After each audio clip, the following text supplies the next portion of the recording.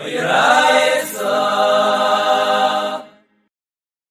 Gimel and days, the Gemara brings a drasha from Titus Ishraimi. That Titus Ishraimi had a drasha by Hanani Mishael Vazayir. That was the Gemara's proof that he was a Gaver Rabbah.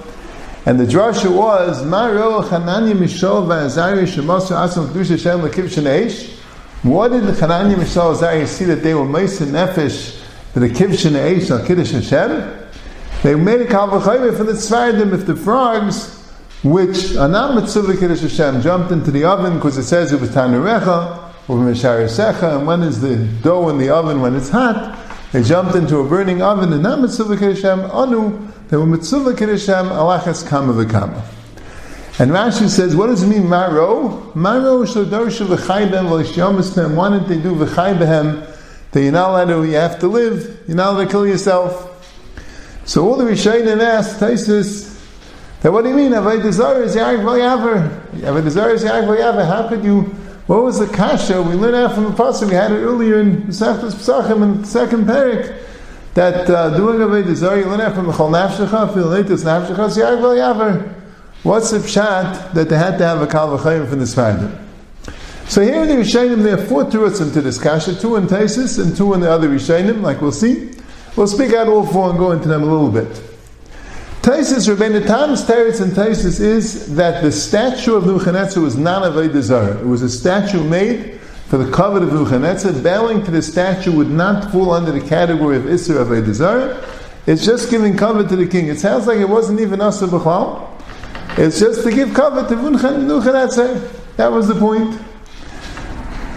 And there was a riot to that also because the Gemara says in Ksuvas, if they would have tortured Hanani Mishael V'Zayir, they would have bowed to the statue. What's the pshat? They would have done Avodah Zarah. Chas v'shalom. Taisus, it wasn't Avodah Zarah. That's what the Kama Rishonim bring it. The Rishonim will bring it here, and the Rishonim will bring it in Ksuvas on that Gemara. And the shaila is, if it was really an Avodah Zarah, what's pshat in the Gemara? They say it was an exaggeration, or it wasn't meant seriously. There is in the Shita Mekabetzes there in Ksuvas a very mechudesh de Gezak that he says that torture is worse than death if it's an unlimited torture. That's what the Gemara there says. And Memela, we only learn from the pasuk you have to die on Kiddush Hashem, but be tortured in an unlimited way, you're not mechayev on Kiddush Hashem. But all the Rishonim don't hold that way. All the Rishonim say that if it was Avodah Zarah, of course they wouldn't have done it even under torture. But Al Kopanim, you see from Taisuk Gaval the Gezach that even though it wasn't Yaakov V'Yaver, you're allowed to be Yaakov V'Yaver. The shaila is why did they if it was only for a covet of the Melech? The Ramban and the Rashba and Ksubas say because some people thought it was Avodah Zarah. They didn't want to even give the appearance that maybe they're doing Avodah Zarah. And the Rishonim here, the Chedushei Aran and Rabbeinu David say, because since the reason why Nebuchadnezzar made the statue is to give himself more and more and more covet at the expense of the covet of Hashem, so they felt there was an inyan of Kiddush Hashem not to give in to that. But Al Kopanim, you see from this Gemara then, that even if the din isn't Yaakov V'Yaver, you're allowed to give up your life for Kiddush Hashem, even in the case where it's not Yaakov V'Yaver, which Rishonim say, Taisus and Avodah Zarah, Daf Mozayin and Bebeis in the Rosh, and Rishonim Masechtas Shabbos, Daf Testament and Aleph, and the Shulchan Aruch paskins that way, in Simon Kufn and Zayin Sif Aleph. The Rambam famously doesn't hold that way. The Rambam makes a statement, any time there's a din of Yavar, Val Yareg, that you should be over and not be Yareg. If you are Nerag, it's Mamish Aser. And the Gayin on the Shulchan Aruch says that according to him, all the places that the Rishonim bring that people were Yareg V'Yaver, even though it wasn't Yareg V'Yaver, is because it was a Rosh Hashanah for that time was Shot Shrichul Lekach, and that definitely we could say for Hanani Mishael V'Zayir. But that's the first pshat. The second pshat, Taisus brings from the Ri that the question of Maro is that they could have ran away. So that's an interesting question. The Shvus Yaakov asked this question directly. What's the halacha? If a person is a city, that's what Shvus Yaakov is discussing, and they're all going to get killed by Kiddush Hashem, and you have a chance to run away, or the chance to Mekadosh Shem Shemayim with the rest of the city. What's the right thing to do? Should you run away because otherwise it's like committing suicide? It's a sign of a chayim. Or forget the union of Kiddush Hashem. His psak is that you're allowed to run away. That's what's mashma. That in the Gemara there, that and the Medrash that the Rishonim will bring, that they asked Yechezkel Navi what to do. He said you should hide. And they didn't want to. They said what? So people will say that everybody bowed down. We want people to say the Yidden didn't bow down.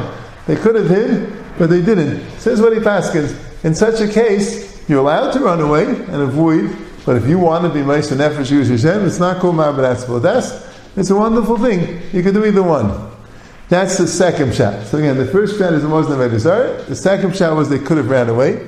The third shot is interesting shot from Ben Tam and Sefer HaYashar, which the Rishonim bring, that the question only was, why were they confident they were going to be saved? The Psukim there, the way he ties the Psukim is that they were confident they were going to be saved. They told them they were going to be saved. Why were they confident? Teretz says the Tzfardim were saved. And that's really what the Alkat Shemaini says on this at the end of this Gemara. He says the Tzfardim were saved. All the Tzfardim died, with the exceptions of the ones that jumped into the oven. The Pasuk says, Musa Tzfardim and Abatim Akseris Menasadim, but not from the oven. So Fakir, they jumped into the oven to Meiser Nefesh, they're the ones that got saved. Yes, Rishonim were bothered. What do you mean? They knew they were saved? There's a halacha that you can't be Meiser Nefesh and be Seimach al Nes. Chazal say that. You do that, then Hashem won't make the Nes. But I think the pshat is they weren't being Seimach al Nes. They happen to know that there'll be a Nes, but they forget. They say clearly, even if we'll die, we'll do it. But that's why they were Meiser Nefesh to die. But they knew they were going to be saved. Had they known they were going to be saved, they know it from the Tzfardim. The Rishonim were bothered with the Lashon in the Gemara. It wasn't then Shemas and Ashur Hashem. Ma wrote that they knew they were going to be saved. But this is the third pshat. There have been a time since, how did they know they were going to be saved? Fourth pshat is brought in the Maram Chalava and Rabbeinu David, and I saw in the Magir Rabbeinu David that it came really from Rashita Mekabetzis that had a Ksaviyat from the Ravid. Why did they commit suicide? Interesting question. Why did they commit suicide? Because there's a medrash, Achaz Dimkam Nafshasechem Edrash, they are not allowed to commit suicide. Yachal Afilu Kishol, Tamalay Merach. Now what was the case of Shaul? Shaul was being captured by the Plishtim, and he jumped on his sword, and he committed suicide. He didn't want to fall into the hands of the Plishtim. So these Rishonim are saying that if Goyim are going to kill you, you can kill yourself first, so they shouldn't have the chance to kill you. And the question is, why not? The Torah says it was a Kiddush Hashem. If they were done, Barabim, thrown into the Kivshin Eish, they learned from the Tzfardim. But really they were allowed to kill themselves. But the Beis Yosef brings this thing of Shaul. First of all, he says it's only if you're scared that they might torture you and you won't be Eimed bin Esayim. That's what the Beis Yosef when he brings it down. And he brings it to Machlokes. He says some didn't learn the Medrash that way. They learned Fakir. That Shaul did the wrong thing. To give yourself up that they should kill you, that's mutter.